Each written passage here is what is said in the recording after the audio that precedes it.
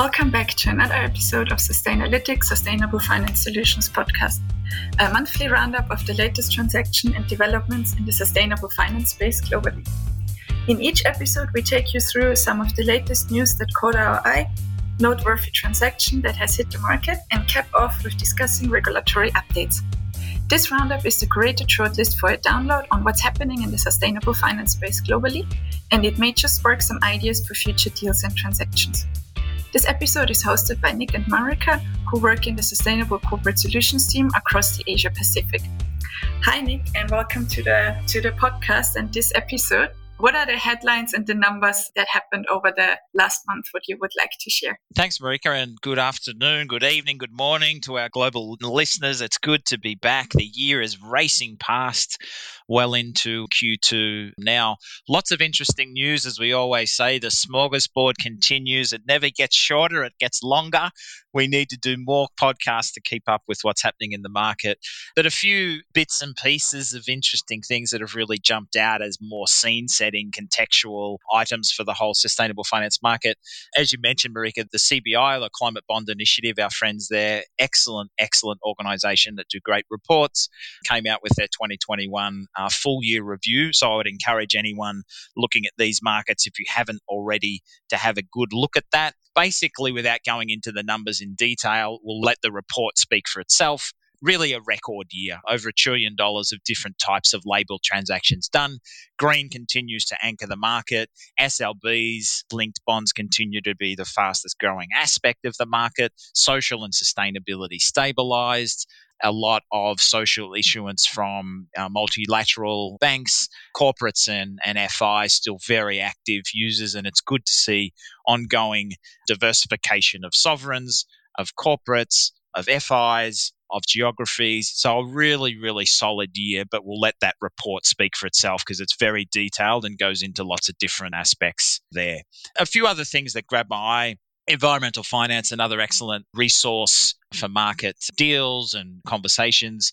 Basically, the green bond market, they put there, had grown 100-fold in the last 10 years. So whatever way we look at this market, it's rapid growth, it's robust growth, it's positive ongoing diversification across a whole lot of factors, which is really, really good to see. So it's pretty scary. Well, not scary, but it's good to see 100-fold increases.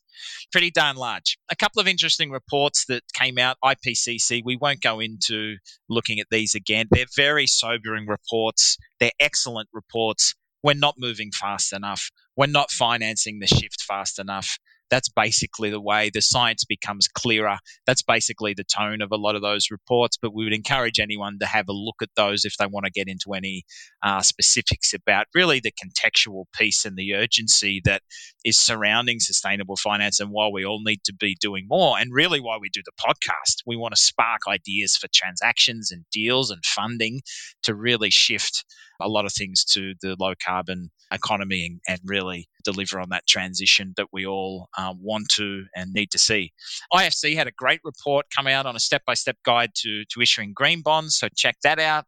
A number of articles, Marika and listeners, about Ukraine and the conflict there and the relationship to sustainable finance, so check out those articles.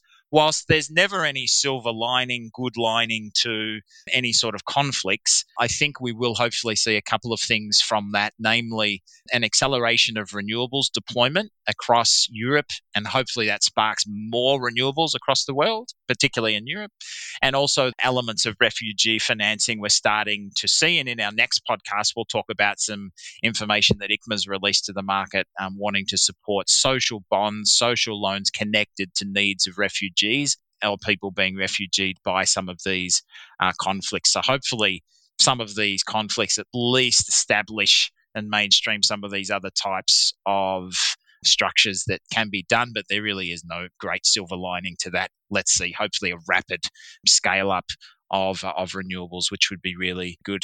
Ongoing talk about fintech and climate tech, lots of hopefully future unicorns connected to sustainability. That's great to see. Be interesting to see if we see green sort of aspects of equity grow We've seen some different types of designations more in the Nordics through NASDAQ for those, but lots of different types of technology plays coming up. It means that sustainability is really getting integrated. And that whole enabling piece about IT, telcos, we see that a lot in issuance sort of volumes as well. A lot of ongoing articles about just transition and a newer concept that I've seen, just adaptation. So as we know, mitigation, transition, getting to a low carbon economy, what we're doing to the environment around mitigation, but what the environment and climate change is doing to us and economies around adaptation and having a just adaptation. A lot of developed countries, of course, a lot of issues. A lot of poorer countries haven't contributed to the issues, but they're actually, unfortunately, the first to be more susceptible to those. So really interesting to see. And the reason we mention that is because there'll hopefully be some more evolving mainstreaming use of proceeds, KPIs connected to sustainable finance that tap into some of these issues. These issues are pretty deep, they're pretty detailed. How do you task a corporate to deliver more on those? How do we task some sovereigns to have in their financing some elements of the tap into these concepts? Let's see. Hopefully some funding can go towards that. Social taxonomy, there's been a few articles about that from the EU. We know the EU taxonomy is always topical. The social aspect of that, there was a bit of a talk as to whether that's going to be useful or not. I think it's a good project to have and progress, because there really isn't enough references for social in the market. Green, there's lots of references. Social is a bit more, is a bit harder in nature to sort of define, and we do a lot of work on that. So let's see how that progresses. EU GBS, Green Bond Standard, talk about that, how strict it is, when it'll come out. So lots of different articles really over the month. The flavour of the rest of the articles, data centres, as I mentioned before, that whole enabling piece, that IT piece, that fintech piece is really interesting because a lot of those companies are seeking funding. Financed emissions, if you're a listener and working at a bank, I'm sure you're hearing more and more about this. So lots of further reports coming out about how banks are approaching that. So financed emissions is really the Scope 3 emissions, or what the banks have in terms of their own customers and their borrowers and what emissions those borrowers have. So hopefully we see some SLBs at some stage connected to banks and their funding plans connected to the underlying decarbonisation of their loan book. So one to look out for. We'll see who jumps into that. Some articles about ESG and derivatives. If you want to check out the latest sort of news on that, ISDA, who's one of the main organisations that document a lot of derivative documentation, in their latest quarterly magazine had a bit of a 4 or 5 page spread on ESG and derivatives. Check that out because it's a pretty topical area. And just to finish off, Marika, on the news smorgasbord, as we say, a couple of really good webinars and pieces produced by Climate Bonds in terms of what's happening in China, green bond market, and then also a chemicals piece or a proposed set of use of proceeds for a harder to abate sector such as chemicals. An excellent read and probably the go-to read in terms of sustainable finance for chemicals as they launch that public consultation. So certainly lots of news happening. So what about, Marika, back to you maybe to have highlight a couple of things you've noted over the month in relation to SLBs, the hottest sort of part of sustainable finance. Thanks, Nick, and thanks for this really comprehensive overview of what's happening and what has been happening in the market over the last months. There's a lot of reading to catch up, and I found the financed emission piece that you pointed out really interesting. I think this would be really good for banks to see more banks coming on that front. But yeah, on the SLB side, let's start with a very well-known name where everyone is probably familiar with. It's the Italian energy infrastructure firm Enel, because they have tapped the market already several times with their sustainable finance instruments. What they have done this time is they went into the sterling market with a 750 million 7-year transaction, SLB. And this is to be believed the largest sterling-denominated bond of this type of issue to date. So an interesting one to check out. Enel has established their framework, I think, if I'm not wrong, it was in 2020. And the sterling one is using one KPI out of that framework, which is on direct greenhouse gas emissions on scope 1, with the target to achieve an equal or less than 140 gram of CO2 equivalent per kilowatt hour in 2024. So these types of KPIs we see quite often in utilities. So a good example here is Enel. And moving to another interesting piece from France. Here we have Pernod Ricard. Oh, Pernod Ricard, yeah. Now I know what you always mean, Nick, when you say it's hard to pronounce these names. Basically, it's a wine company from France, and they had as KPIs, the first one was on Scope 1 and Scope 2 emissions, THG emissions, reduction in Scope 3 THG emissions intensity per unit of value added, and the third one was on a reduction on water consumption per unit produced at the distilleries. So this one is really, really good to see, because the KPI on the water is a good example, and it's great to see that companies are also venturing out into that field a bit more away from the usual carbon stuff. Sustainalytics has done the SPO on that one, and the KPIs and targets were all rated strong or ambitious or better than that. On the real estate side, there was Ascot Residence Trust. They have issued a 200 million sustainability-linked bond, making it the first Singapore-listed real estate trust and the first hospitality trust globally to issue such a bond. So what have they done? They have targeted greening of their total portfolio by 50% by the end of 2025. So these properties, they must achieve a regional, national, or internationally recognized green building standard or certification by any of these well-known and recognized third parties until the observation date. That was the SPT. Staying in Singapore, there was also Singtel. They priced 100 million 5-year transaction. And what was interesting about that was it was its digital sustainability-linked bond. So what does that mean? The entire bond will be tokenized on digital securities exchange, in this case, ADDX. And that means that these bonds are issued on blockchain and leverage smart contract technology and things like that to eliminate the manual processes throughout the life cycle of a security. Then I would also like to highlight one transaction in the fast food sector, because I think it's interesting to see transaction out of that area. So McDonald's, their biggest franchisee, the company is called Arcos Dorados Holdings. They are planning an SLB with targets about reducing greenhouse gas emissions by 36% from all the restaurants they have and the offices. And they want to reduce emissions by 31% in their supply chain. The targets run until 2030 and will be interesting to see how this one is working out. Then another example, which gave us some thoughts, is John Deere. Probably everybody knows that name. They came up with an SLB on targets to reduce absolute Scope 1 and Scope 2 greenhouse gas emissions. But what we were missing in that transaction was Scope 3 emissions, because that industry could influence their value chain on Scope 3. So it would be great if they would have attempted also the Scope 3 with their KPIs. And then on the private equity side, I would like to highlight one example because it's aligned with SBTi targets. This is JEB.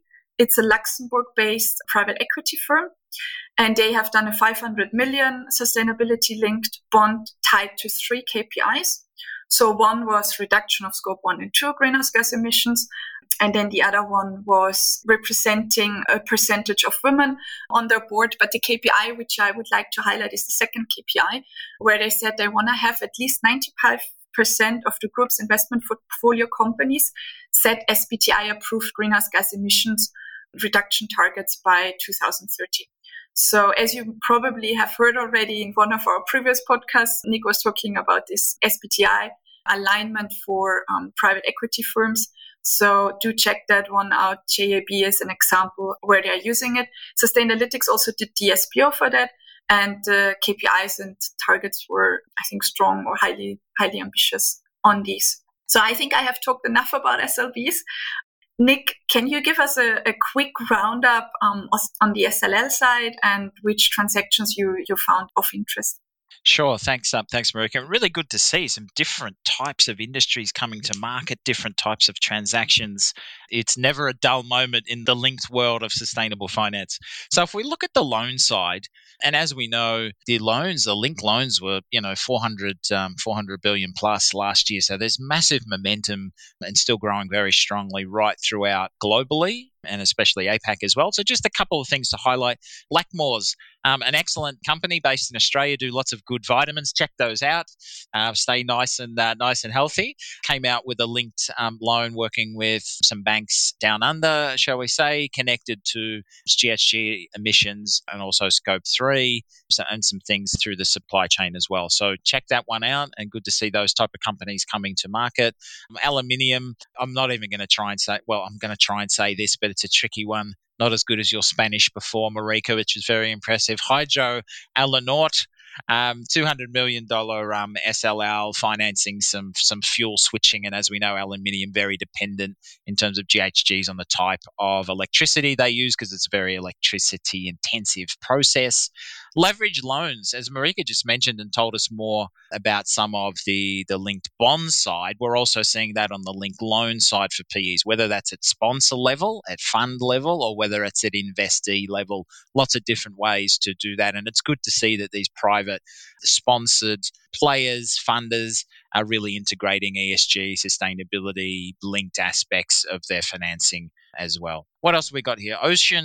Oceaneering, about a $200+ million SLL, which was done. Couldn't actually see what the KPIs were connected to that, but good to see some different types of companies coming to market on the services type of, or you could say, enabling sort of sector. Jumping to Indonesia, really good to see some developments there. It kind of hasn't sort of popped yet, shall we say, in terms of the link side of things. We've seen some use of proceeds instruments throughout Indonesia. It's a great market. We saw DBS working with Vendika Energy. Haven't quite found all of the individual specifics KPIs there. Good to see Indonesia picking up what it's doing in terms of linked loans. Sunrise, which was a fragrance and flavors firm.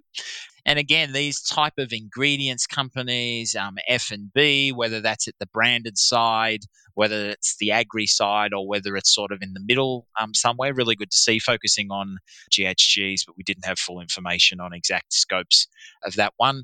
Changing gears a little bit, semiconductors. CR Micro did about a honky 1 billion SLL. China Resources Microelectronics, I think is the full name, looking at GHGs, energy efficiency, and some various, shouldn't say ingredients, but aspects of their material usage in their production. So again, like what I said before, this whole theme of enabling underlying things that can support us and that we need coming to market, and lots of different types of industries.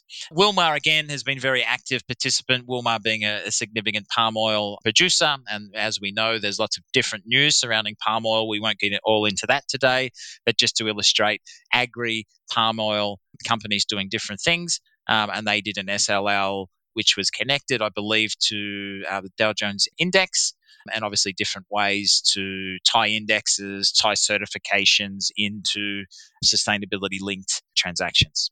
So yeah, big month overall. Thanks, Nick. Let's stay in the tricky industries, because I just checked which listener questions we have for this month. And there are basically two. And the first one is around nuclear, which I think there are a lot of debates going on, as you probably have seen in Europe, and whether nuclear, which color it can be called, etc. So if you could give us a bit of background, what our view is on nuclear, or what you generally think about it, because I think there's a lot going on that topic at the moment. Yeah, thanks. It's a tricky but a great question. So I'd say a couple of things. So previously, we wouldn't really have looked at nuclear at all connected to sustainable finance. We've recently rethought our position, and we're still finalising aspects of this, but we're happy to look. Doesn't mean everything will get approved. Doesn't mean it's carte blanche for any nuclear company we're prepared to sign off on. But a couple of things that are colouring our thinking as we seek to formalise what we're prepared to look at and not. But we're definitely keen to have conversations with different types of nuclear energy companies. The first thing would be really what is the cornerstones of our thinking at the moment is that, nuclear, there's no doubt it's low carbon, but it's all about the do no significant harm, the waste, and all those other things, and the accidents. And it's a very emotive issue and we all remember different types of accidents from different parts of the world.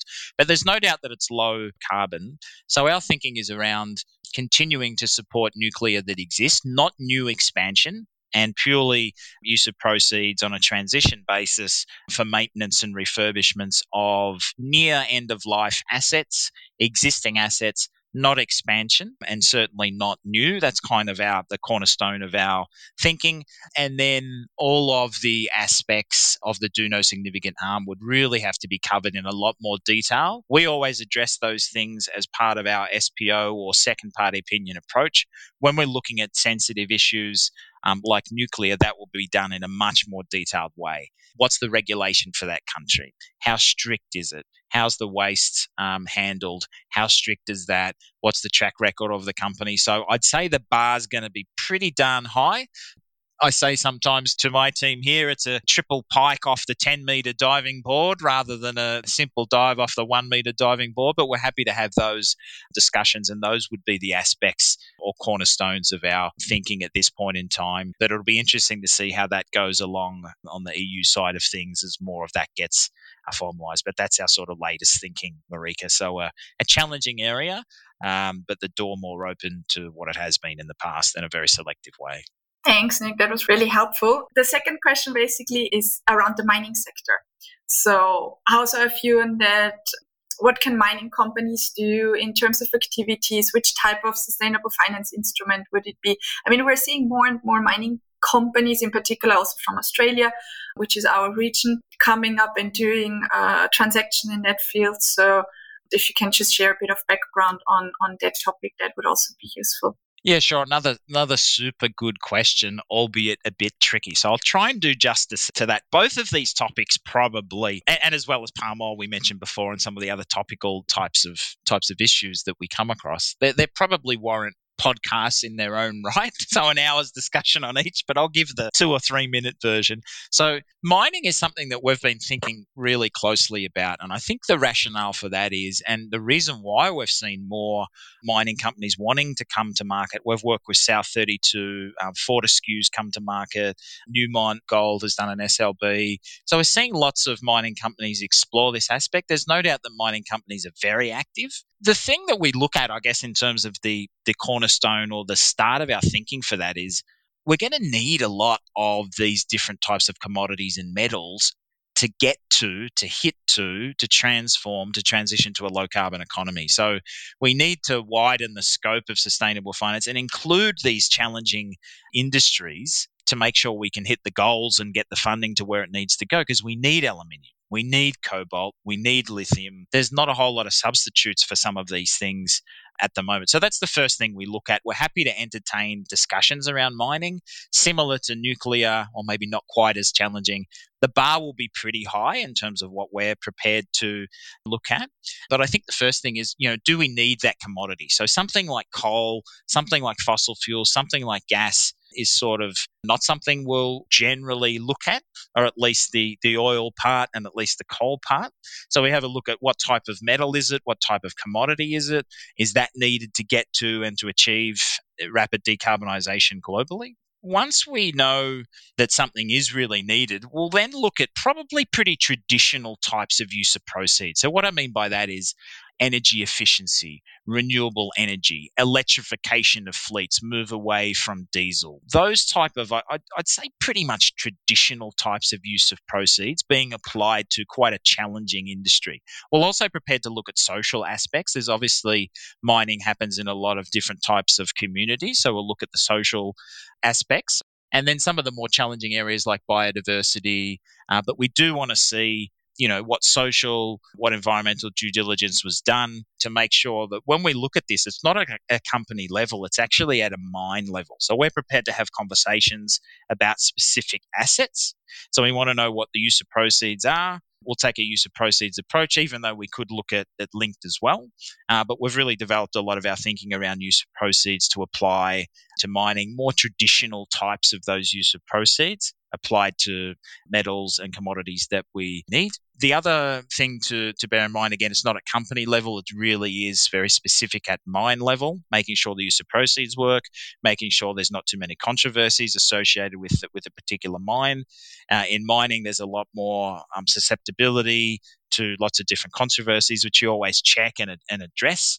The E&S due diligence, decommissioning plans, all those things we want to have a good idea. Risk management's been put in place.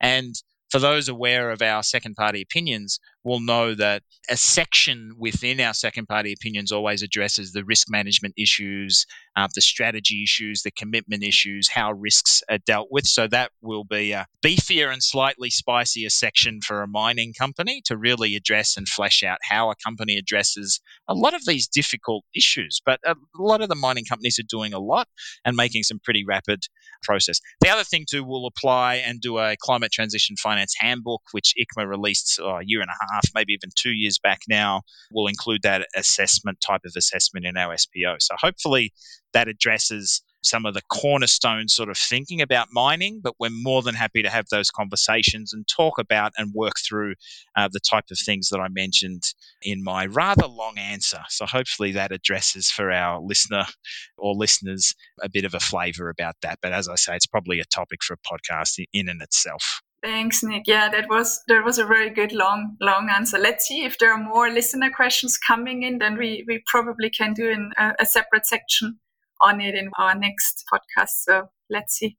Okay, and then switching gears back to green bonds. Marika, what's jumped out? Any major transactions that you've noticed as dynamic as the Link side? Interesting things happening? Thanks, Nick. Yeah, on the green side, let me highlight a few, starting with the SSA market. Here, for example, the Philippines, they have raised 70 billion Japanese yen transaction, which is the first sustainable bond transaction in the Japanese yen market. So we normally call that samurai bond. So what a samurai bond is if it's issued in Japan by foreign companies, in that case the Philippines, it's denominated in yen and subject to Japanese regulations. So good to see some diversification here. Then on the European side in the SSA sector, there was the EU itself, who has raised 6 billion euro denominated from its second green bond. And I mean, the order book was in excess of 78 billion. It always blows my mind how big these SSA order books are because the numbers are so large.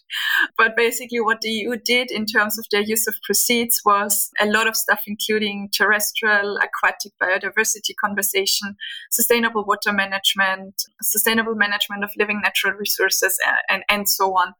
We did the SPO for it, but I've stopped here counting the use of proceeds because they had so many in there, but just to give you a flavor.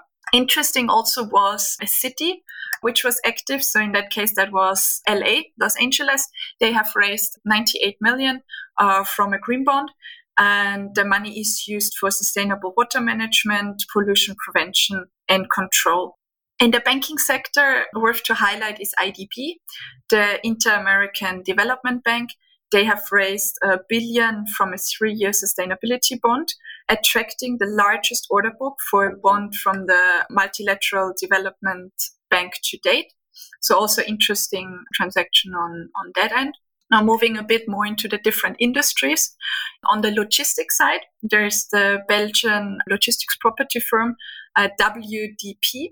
They have raised a 500 million private placement. So they did an upsized private placement, green bond in the US with 10 years maturity.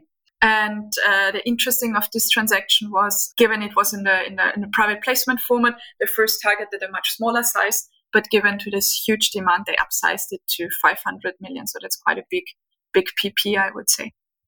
Then in the property sector, we have seen a lot of companies in the property sector. There was the Polish property investor DL Invest, then there was Investec, there was Kaiser, Vonovia, Jigsaw Invest. So they all were busy and they all were active, which is good, but I'm not going into any detail of all these transactions. But do check them out if you're interested. And then What's worth highlighting, because we just talked about it and there was just a question on it, was in the mining sector. So there was the iron and ore company Fortescue Metals, the Australian company. They did a 1.5 billion bond for environmental related activities. So what are the proceeds being used? They will finance or refinance new or existing green projects, which are including renewable energy, energy efficiency, storage, clean sea and coastal freight transport. And you can also check that out in the framework, in the sustainability financing framework from Fortescue if you're interested. On the telco side, just quickly touch basing on, there was Swedish company Telia. They raised a 500 million bond. And then on the nuclear side, because we also just talked about that, I want to highlight this one. There was CNNC. So that's the China National Nuclear Corporation. They completed a public issuance of their carbon neutrality green bond, as they claim this bond's name. So check out this transaction in detail in case. And then last but not least, in the green bond segment, there was the food processing conglomerate ADM, who plans to issue their first sustainability bond. That's on the agri side. So that's always interesting. And I like to highlight these transactions. ADM is one of the largest agricultural companies in the world. They have revenues more than 85 billion. So interesting to see that they are moving more on the sustainable side with this transaction. So Nick, on the green loan side, anything you would like to highlight for our listeners? Yeah, thanks, Rick. A couple of things. A little bit similar in terms of some of the themes we've really picked up in the podcast already. Iberola, European-based renewables company, did a green loan for some hydrogen assets and projects they're doing, some more renewables their side as well. Enel, which I think you mentioned already, Marika, in an earlier part of the podcast, have really tested all types of formats, green, linked and transition and otherwise, went to market again in LATAM for some projects there. As you also mentioned, Marika, property is a mainstay of these markets. Morgan Stanley Real Estate Property Fund in Japan, which we actually worked on. We've got a thriving business in Japan for Sustainalytics. We worked on that one. And then data centers, as we mentioned before, that IT enabling telco pieces keeps recurring and coming up. ING did a loan with ARC Data Centers, presumably around GHGs and efficiencies and those type of things that are important for data centers. So, yeah, some interesting transactions on that side. What about, Marika, changing gears slightly to the social bonds / social loans? Anything that's jumped out in particular from what you've seen over the recent period? Thanks, Nick. Yeah, on the social bond side, I would only like to highlight a couple of these transactions, although I always like to see social bond activity. But the one I really liked, and which is a great transaction, I think, is from the Council of Europe Development Bank, so in short, CEB. They issued the first social bond targeting Ukraine refugees and helping on the crisis there. So they have issued a 7-year, 1 billion euro denominated, they called it social inclusion bond, to fund the response to the Ukraine refugees crisis. So what that means is they disperse the use of proceeds to countries which are taking in a large numbers of refugees. So I really like that transaction, and hopefully there will come more. Then elsewhere in the world, we have seen in the US some activity. There was Minnesota Housing Finance Agency. They raised 150 million social bond and in the affordable housing area. And then on the vehicle side, there was Auto Acceptance. They published a framework. And it's a Texas-based company for everyone who hasn't heard the name. And what they are planning to fund is access to essential services and socioeconomic advancement. So, but Nick, to finish off this month's podcast, would you like to give us an overview about any other labeled products, or like in the transition space, or if you have seen anything else which you basically find interesting and which you would like to highlight at the end, please do so. Thanks for sure. So on the label product side, I'd say it's been similar to what we've seen before. Green loans for EVs, more securitization supply picking up in places like the US, so more structured deals. I guess maybe that's not a specific product or necessarily new, but more of the same. Citibank has launched some more sustainable trade, working capital types of products. So we see that the whole supply chain piece, financing connected to that, is really starting to heat up, and hopefully we'll see more trends around that and mainstreaming of sustainable finance connected to trade flows as well. And then some green mortgages, I think this time in Ireland, PTSB doing some products there. In terms of transition, nothing really specific in terms of individual transactions, but just a lot of talk. There's been quite a bit of talk in South Africa about transition bonds and what needs to happen there, particularly in the energy sector.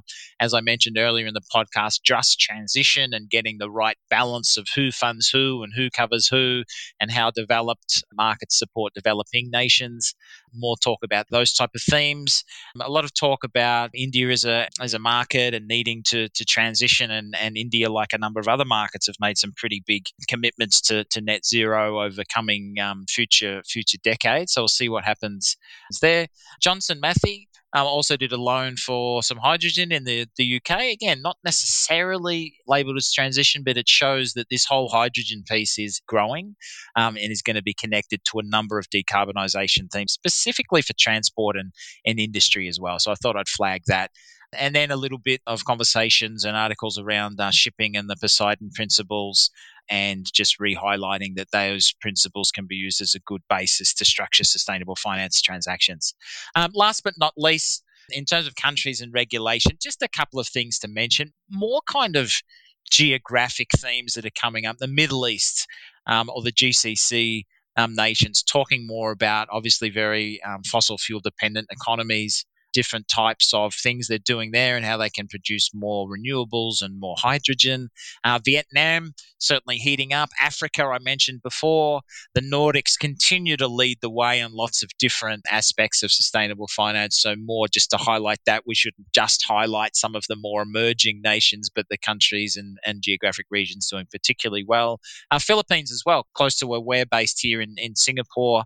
Lots of articles about what's happening there, green investments, and the government's been quite progressive. India, I mentioned before, again, close to us here in Singapore, lots of articles. Hopefully India progresses with their green bond pretty soon. LATAM, again, a whole collection somewhat similar to Asia in terms of different markets, different economies, commodities-based, resource-based. So lots of talk about, energy transition there.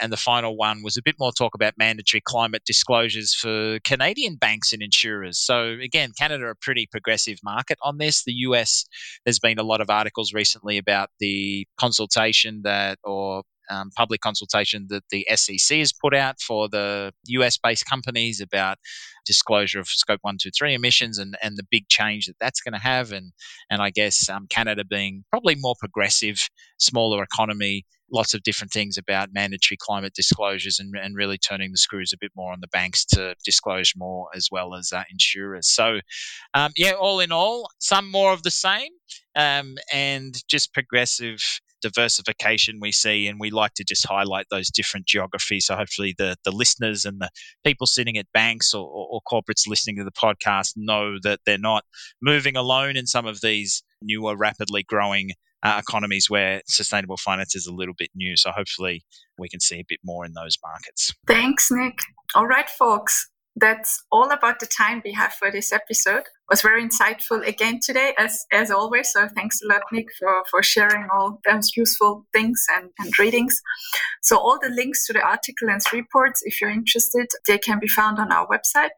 And also follow us on LinkedIn and Twitter at Sustainalytics. And please also keep these good questions coming as always. And thanks again for tuning in, and see you next time. Bye-bye. See you next time.